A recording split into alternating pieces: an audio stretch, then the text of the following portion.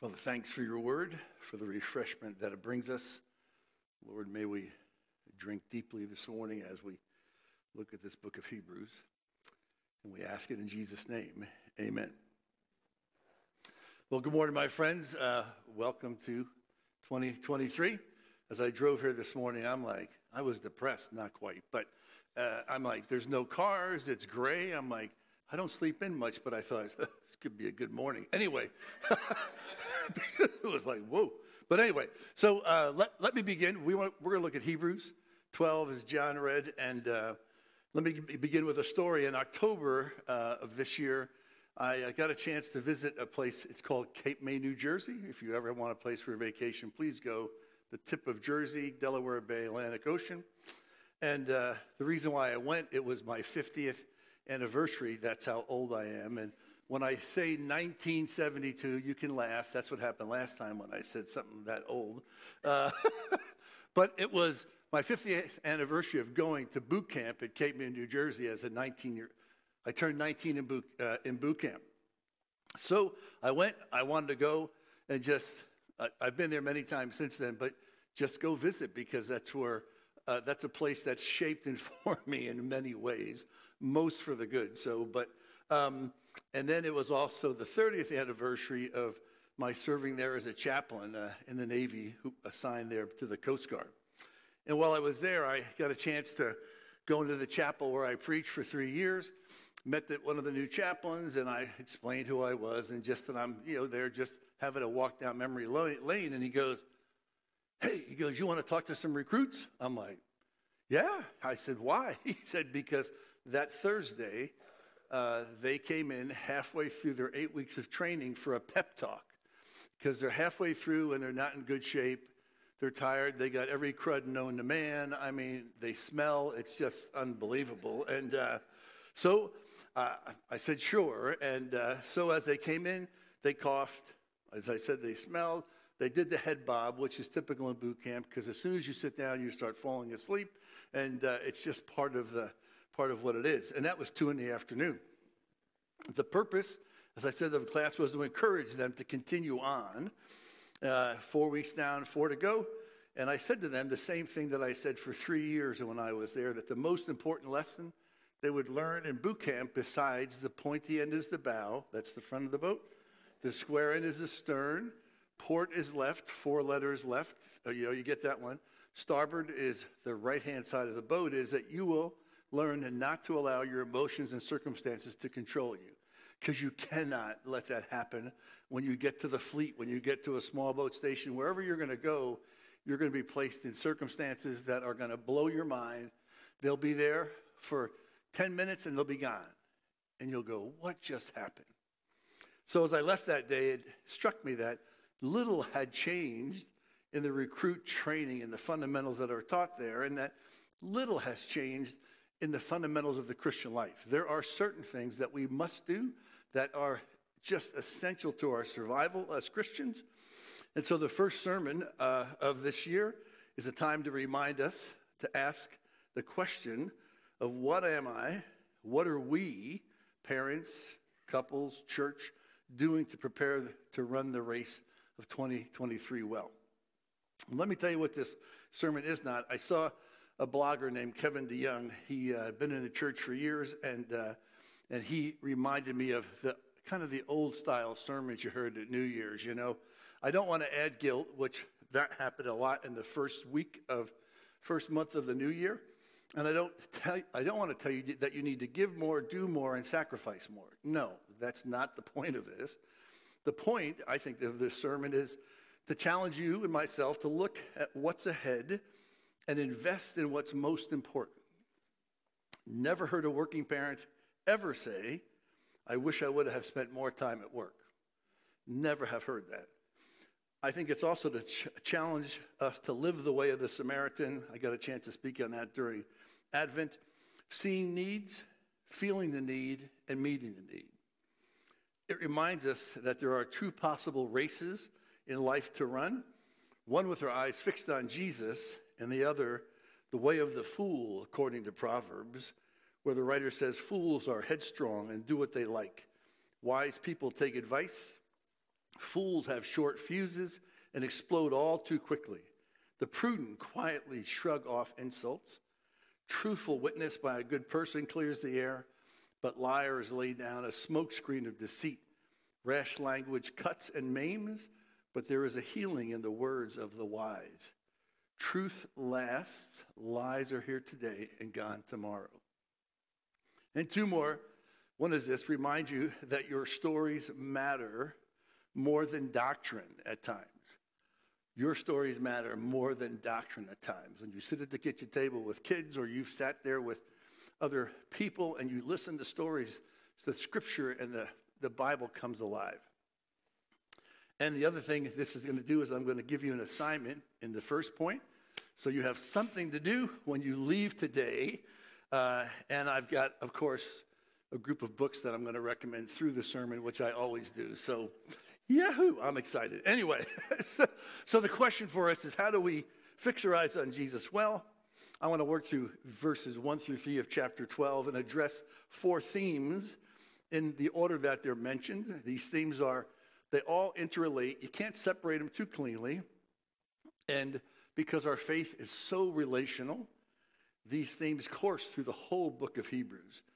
There are many challenges to running the race. And Hebrews 12 identifies hindrances, not sinful things necessarily, which are self-caused sometimes, and other hindrances, circumstances from the outside which come in on our lives during the week, during the year, during the day. And we need to be able to look at them correctly and don't let them control us. And of course, the writer says we need to identify sin and be able to address it well. And there is sin that easily entangles each one of us. Many times it remains hidden. And the enemy, we must remember, has schemes, I should say, to attack us. The race at times, the scripture talks about, is one of agony, loss, sickness, failure, and death. Perseverance is what's required to combat weariness and loss of heart. Friday of December 23, just about a week and a half ago, I sat with what I call 3 seasoned grandfathers from our church, because I wanted to ask them, using the book of Hebrews as your platform, what would you communicate to your grandson or granddaughter at the age of 16? And some of what I'll talk about this morning is influenced by that conversation. We were there for 90 minutes, and it was unbelievable to sit and listen to guys. I'll say this. To get into this, you had to have this, that's called gray or platinum, or have none. So all men who sat at the table, most of them had this, one had none, so we felt bad. Anyway, so it was pretty cool to sit and talk with those guys. So let me start with the first theme, and the first theme is this: stories count more than we know. From 1991 to 94, I was stationed at Cape May as a chaplain, and it was a good tour because our family came back to where the state I was born in, and my grandparents, we call them Nanny and Poppy, lived about 3 hours north of Cape May, and we got a chance as a family to visit them pretty regularly. In March of 93, I got a call from my Nana, and she said Poppy had passed away. He was 99 years old, 11 months and 9 days. I promised myself. Anyway, he had been married to my Nana for 40 years. They were set up on a blind date as a 60-year-old. I didn't know they did that then, but anyway. And I think I can say that in my mind, he officially became part of the great cloud of witnesses when he crossed. Shucks. Come on, James. Okay, he had outlived 2 other wives, and his only son had been killed in World War II. Sometime in the late 40s, the Lord had found Harry Kranz, Poppy, and then my grandparents were married the year I was born, 1953. That's a smoker, I know that. But anyway, he was a kind and gentle man. he signed his letters, when they did write letters, to me, remember who loves you, the Lord and I. His story brought significant hope to our family. Hebrews 6, which we sang, the anchor, speaks of the hope of our hope in Christ being the anchor for our soul. We knew as a family where Poppy's hope was because it entered the inner sanctuary and provided the strength to run the race until he was 100 years old. In conversations with Poppy just before he died, probably 97, he told me that he always began his day reading the Bible. And I foolishly said, have you ever missed a day? And he stood there and looked at me and he said, nope. And had been a believer probably 37 years by then. And so he goes into his study. He pulls out his large print KJV, which was almost the only text they had at the time, took out a magnifying glass, and went to work on his daily reading. His hope in the midst of horrible circumstances shaped my hope. So less than 3 months later, on Mother's Day of 1993, I had the privilege of speaking at Camp David, the presidential retreat. I was one of 3 chaplains being sent there to interview for the position of the chaplain at Camp David.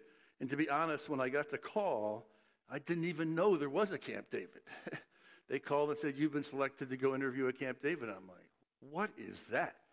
Where is that? Well, it's in Thurmont, Maryland. Where's that? Nowhere. But you were assigned it, and I'm like, okay. So I got Mother's Day, and away I went.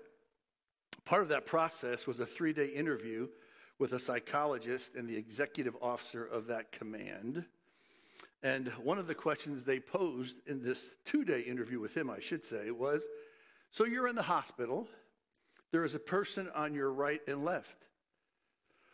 The one on your left is someone from your past who has died, and the one on your right is someone who's alive today. Who are they? Why would you pick them? And I'm like, oh, that's easy. And I told the story of Poppy. It was a wonderful opportunity to share his life with a psychologist. And then my other guy was my mentor pastor from seminary. So memory shared of a faithful person's journey communicates the hope that is an anchor for our soul. Let me read Hebrews 6, 17 through 19 to you. Because God wanted to make the unchanging nature of his purpose very clear to the heirs of what was promised, he confirmed it in an oath.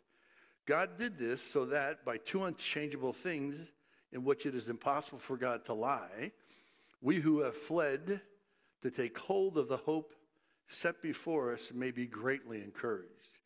We have this hope as an anchor for the soul, firm and secure. The power of a life well lived is of enormous value, in many ways more important than doctrine. We can study the book and get real smart and big words, but unless it's lived before us, we don't catch it well. So your life, I believe, matters more than you realize. I want to suggest that we plan to create memories with family and friends.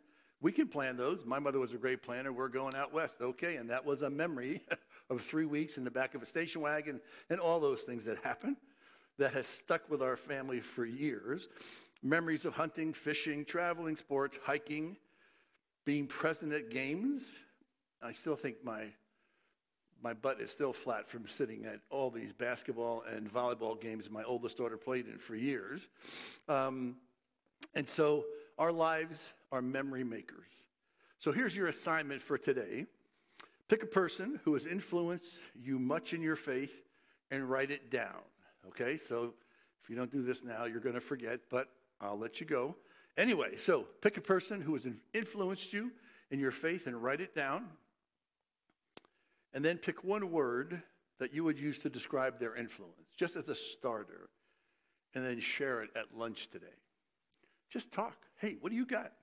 This is the person. This is who has influenced me, has been one of those witnesses, and made a difference in my life. So 3 books for your reading pleasure, and I can send you the list. One is R.C. Sproul, A Life. It just came out. It's a biography about him. A fellow named Stephen Nichols wrote it, so R.C. Sproul, A Life. Another book that John and I and some of us have read this year is called The Pastor by Eugene Peterson. It's his journey planting a church and leading it for 30 years. And then the last is a book called A Burning in My Bones. It's the authorized bio of Eugene Peterson. So if you're looking to read something about people's lives who have made a difference, there's a couple for you. So theme number 2 is lifelong learners complete the race well. I retired in the Navy in 2005, and I wanted to teach. The problem was I was 50 years old and had no experience, and trying to get into a university is very, very difficult. My family had moved to Tennessee from California to work in a church, kind of in an executive pastor role. And 14 months later, I found myself on the outside, not in that role, last hired, first fired. So we're there in Tennessee, looked for some teaching positions. I'm desperate because I have 2 kids in college, 1 in high school. And I found a school looking for an adjunct faculty member called Union University. I called, interviewed about a month, and about a month later, I followed up, I thought, with the lady who I interviewed with, and I found out she had quit. I'm like, oh, this is great. 5 or 6 weeks later, and I'm back in the beginning again. I checked the school's website, found out her job was listed. An important requirement was a PhD. I had just gotten one of those, so I applied and got a call a day or so later that said, sorry, you missed the deadline. I'm like, great, by a day. I'm like, okay. But the chair of the department said she needed a class taught in Corinth, Mississippi, which is about 70 miles east of Memphis. And I really didn't understand that this was an adult education program, but I'm desperate. So I said, I'll take it, having no idea what it was. And so she said, she goes, I'll have the textbook to you in 2 weeks. And by the way, the class starts in 2 weeks. And the class is 4 hours, once a week, Tuesday morning from 8 to 12. It took me an hour and a half to drive there. And as I did a little more research, I found out that these students were from Caterpillar, tractor manufacturers, and they were coming off the midnight shift. And I'm like, this is going to be something. 8 to 12 with people who have been working, building these Caterpillar tractors. So the first time I met them, they came in, they didn't look good. And I said, hey, let me make a deal with you. I said, I'll make the coffee and we'll stand for the 4 hours of the class. What do you think? They're like, oh, we love that idea. So for those 6 weeks, I taught a class in personal finance, which I had really no idea what to teach, but I got the book, I learned it, and it began my academic journey. Halfway through that, I got a call one day from her husband, who turned out he was the dean of the business school. And I'm like, he called me, he goes, can you teach MBA ethics? And I'm like, I'm desperate. You bet I can. And I'm thinking, good Lord, this ain't gonna, well, whatever. So, okay, we'll call you back. We'll interview. 2 hours later, I get called back, interview for an hour. And they said, you got the job. And I'm on to go, no way. So that was much the same, but this was an evening class, 8 weeks. It was from 6 to 10 and 3 weeks to prepare. And Jim has no business experience. I mean, I went to seminary.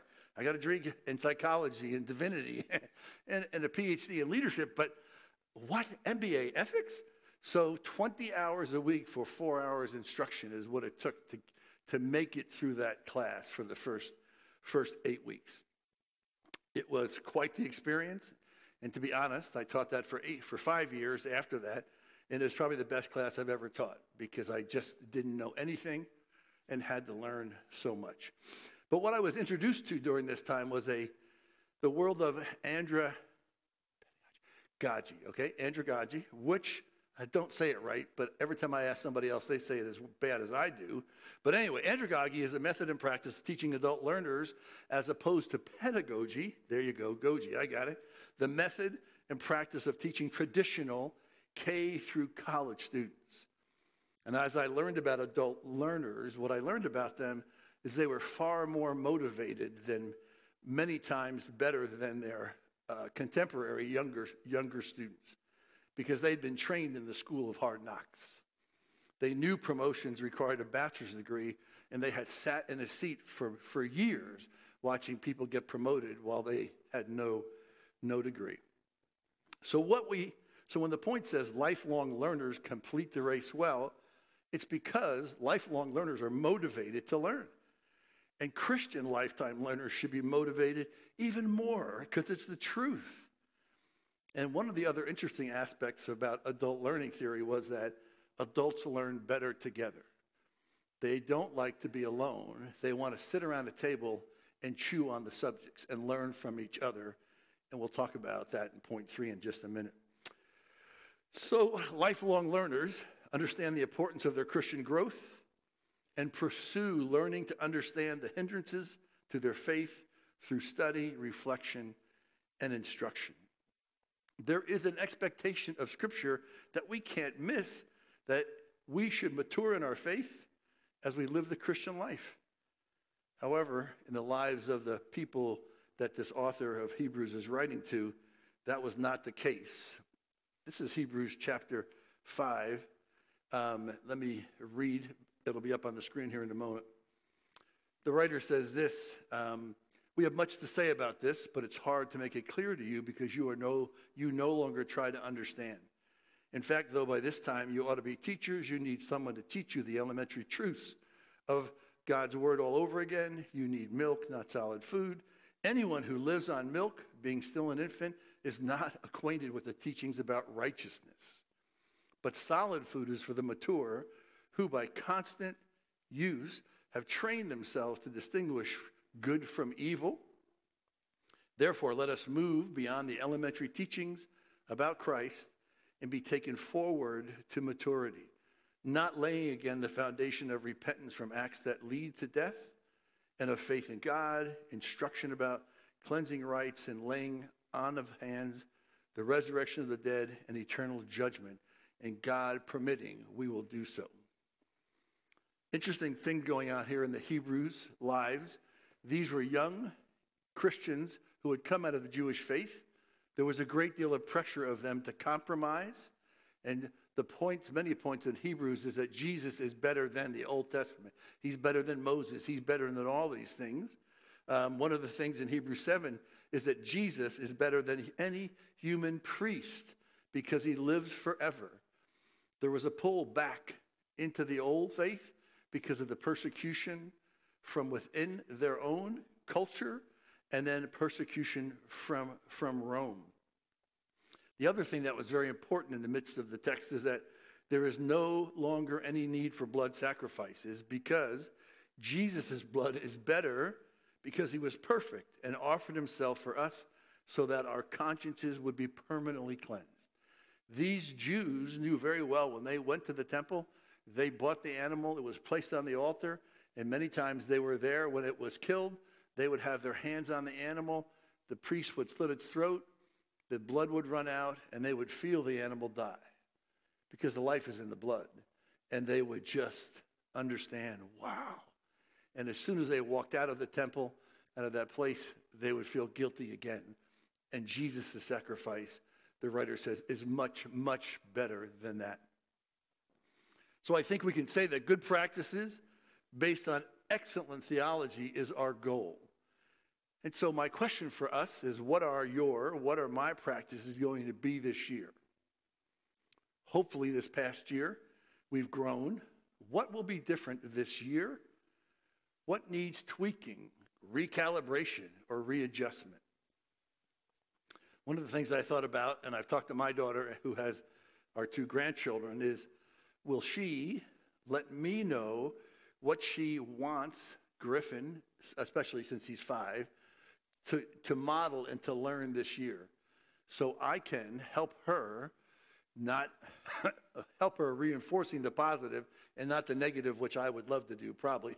But anyway, I mean, just how can I help her and Griffin and her husband Andrew grow together? And so we're getting some of that information over the next few weeks.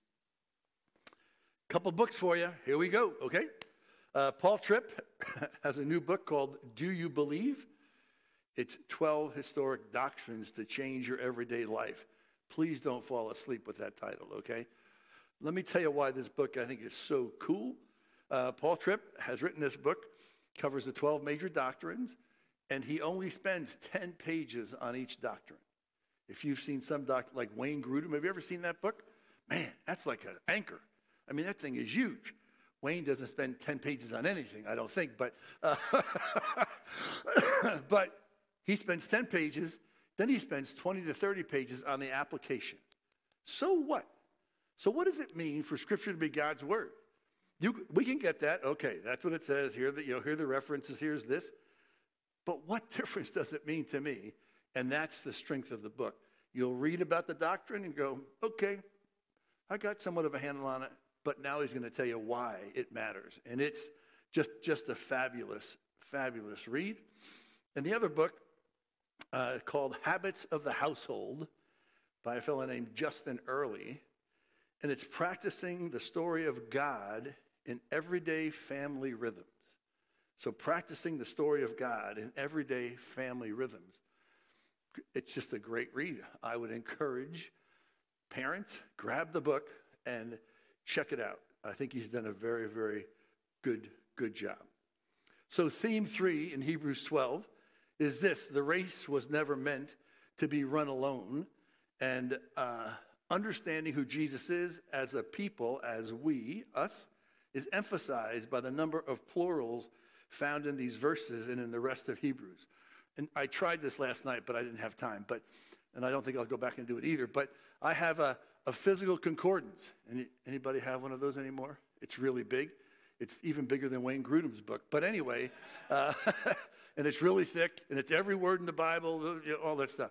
So I thought, but people in my RC know that I like to count plurals and number of words in different passages in Hebrews, and some of the passages in Hebrews is just us, we, you. It's like rich just in the number of those. So I thought, way in the back of this concordance, they have all the us's in the Bible. So I'm digging, and I lost count at 75. I'm like, forget this. And then I went and looked at the we's. That was even worse, so I didn't even count them. But my point is that the plurals in the book of Hebrews, and even in this text, tell us that we need to run the race together. We cannot run it alone.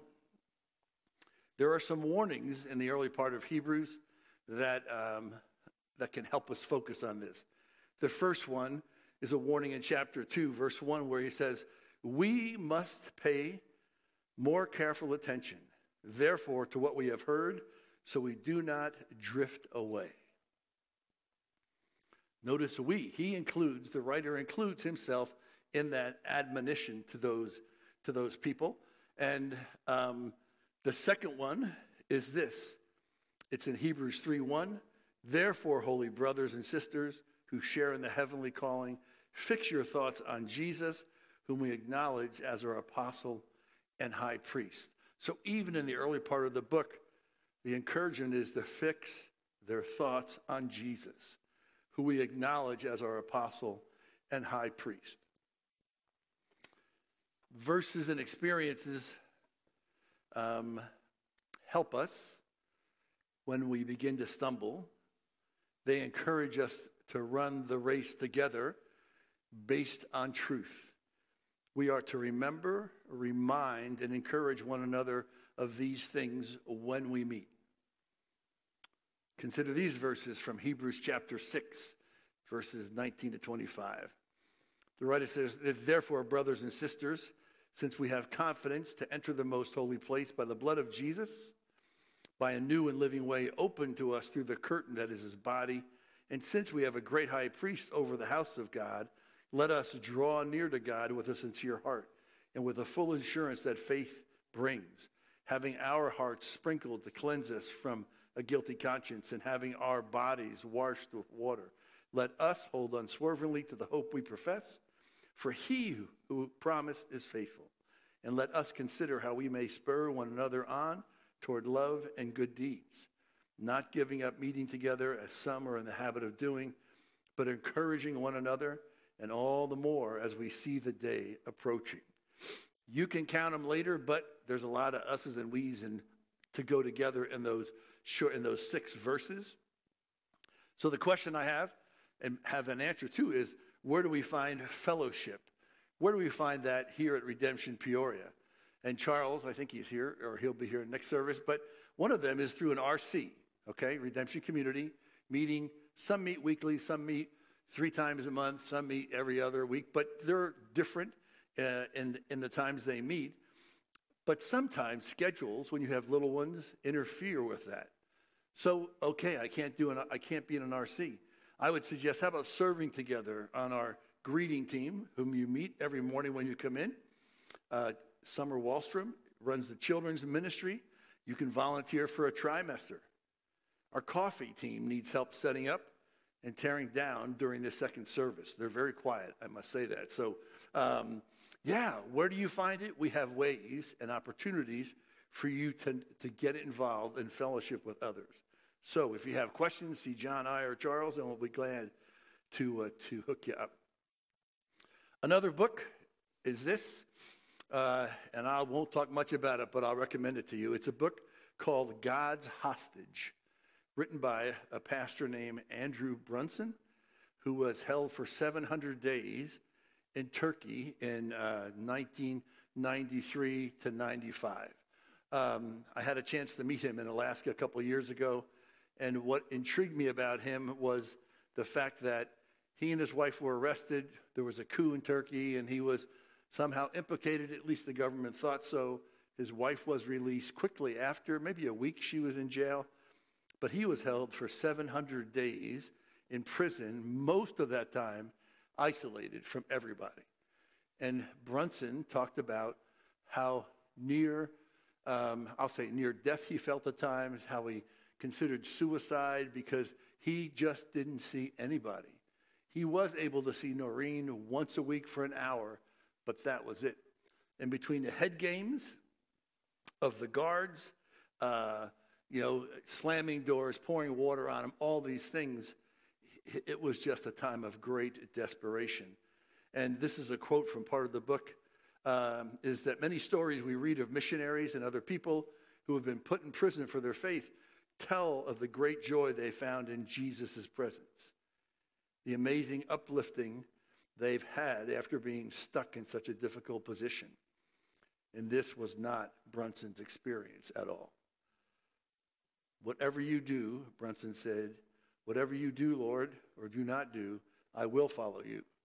And I would highly commend that book to you because it's a great read of a fellow who just ran some hard times by himself, which occasionally we have to do. So our last theme is this.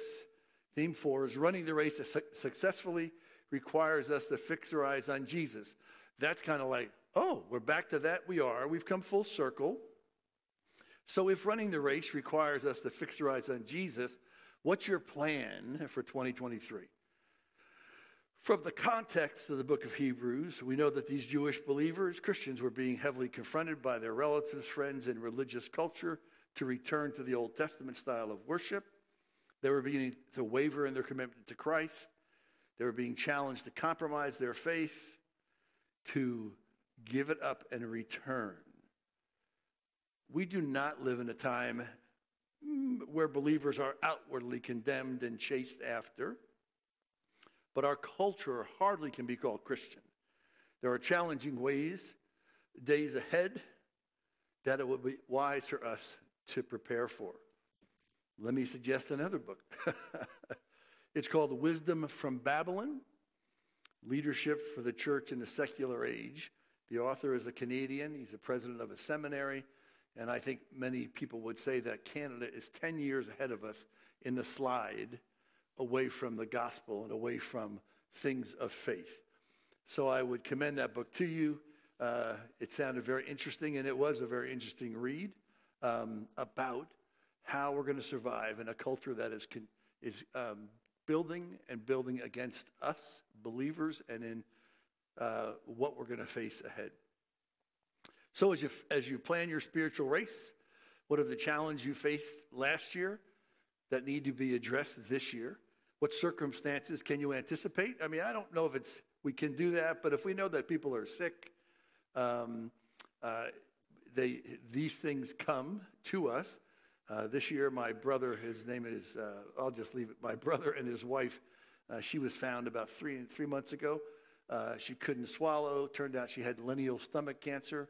And after eight weeks or so of chemo, she had her stomach removed 15 days ago. And now her esophagus is attached to her small intestine. So was that a circumstance that came out of the blue? You betcha. Healthy, doing well, enjoying life in retirement, and now she's in a recovery mode. Her survival rate of that kind of cancer is 4 to 6% in the next 4 years 2 to 5. So a huge circumstance. So what thoughts or behaviors need to be addressed? What memories need to be put to death and others created? What do you need to do to fix your eyes on Jesus? Jesus is the chosen one of God to communicate to us God's will and desire. I have shared in the past how important lighthouses were to me when I was navigating on the Atlantic or on Lake Michigan or Lake Huron. Being able to maintain a contact with an unchangeable, unmovable object was the difference between life and death in some of the search and rescue cases I ran. The language in verses 1 through 3 of chapter 12 is priceless to us as we run the race. The witnesses motivate us with the memories of their stories. We understand that the race is long and difficult at times. Gethsemane is a memory worthy of all our reflection. Father, take this cup from me, but not my will, but yours be done. Yet Jesus, the scripture tells us, could see with an eternal perspective the joy his sacrifice would bring. We understand there will be distractions from the enemy trying to derail us and throw us off course, and hindrances that will draw our attention away, our hearts and minds away. And we all need to remember the armor of God and the strength that gives us as we put it on. And if we're all honest, as we look back in our lives, there are more than a few here who have left the race and stepped off a time or two as we've been growing in our faith. But Jesus' call is to come follow him and to come to him when we're weary and burdened, constantly brought to mind through the Holy Spirit. Your journey stories are essential to the next generation. I cannot tell you that enough. 2022 held many surprises for us.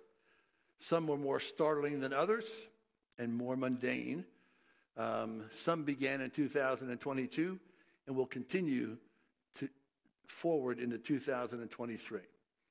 The one thing I can guarantee you is that surprises are coming, but we face those together as a community, encouraging one another to run the race well and to fix our eyes on Jesus. We have talked in the past about how we start our very early mornings. Do you take, we've asked the question, a few minutes as you swing your legs out of bed perhaps, to focus your thoughts on the Lord? Now that's not for everybody, and I understand that, but is there something you do to go, hey Lord, I'm walking with you, I'm going to fix, I don't know, but if you do, then great, and if you don't, here's an idea. I'm wondering if we took verses 1 through 3 and put them on a 3x5 card, taping it on your mirror in the bathroom or by the coffee pot. What difference would it make for us to remember those verses every day for the next 364, because this one will be over pretty soon? What difference would it make? Let me show you Eugene Peterson's translation of Hebrews 12, 1 through 3. This might be one that you would like, or take it out of the ESV or the NIV, whatever. But Eugene Peterson says this: do you see what this means? All these pioneers who blazed the way, all these veterans cheering us on, it means we better get on with it. Strip down, start running, and never quit. No extra spiritual fat, no parasitic sins. Keep your eyes on Jesus, who both began and finished this race we're in. Study how he did it, because he never lost sight of where he was headed, that exhilarating finish in and with God. He could put up with anything along the way, cross, shame, whatever, and now he's there in the place of honor right alongside God. When you find yourselves flagging in your faith, go over that story again, item by item, that long litany of hostility he plowed through. That will shoot adrenaline into your souls. So it's a thought that you might want to look at over the next days ahead. Let me pray. Father, thank you for your word, Lord. Thanks for the writer of Hebrews, who we don't know who it is. Father, for a person who was faithful to you as he put this book together to encourage his brothers and sisters in the faith to run the race well.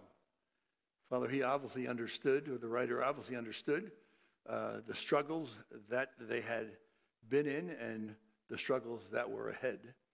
Lord, help us this year to fix our eyes on Jesus.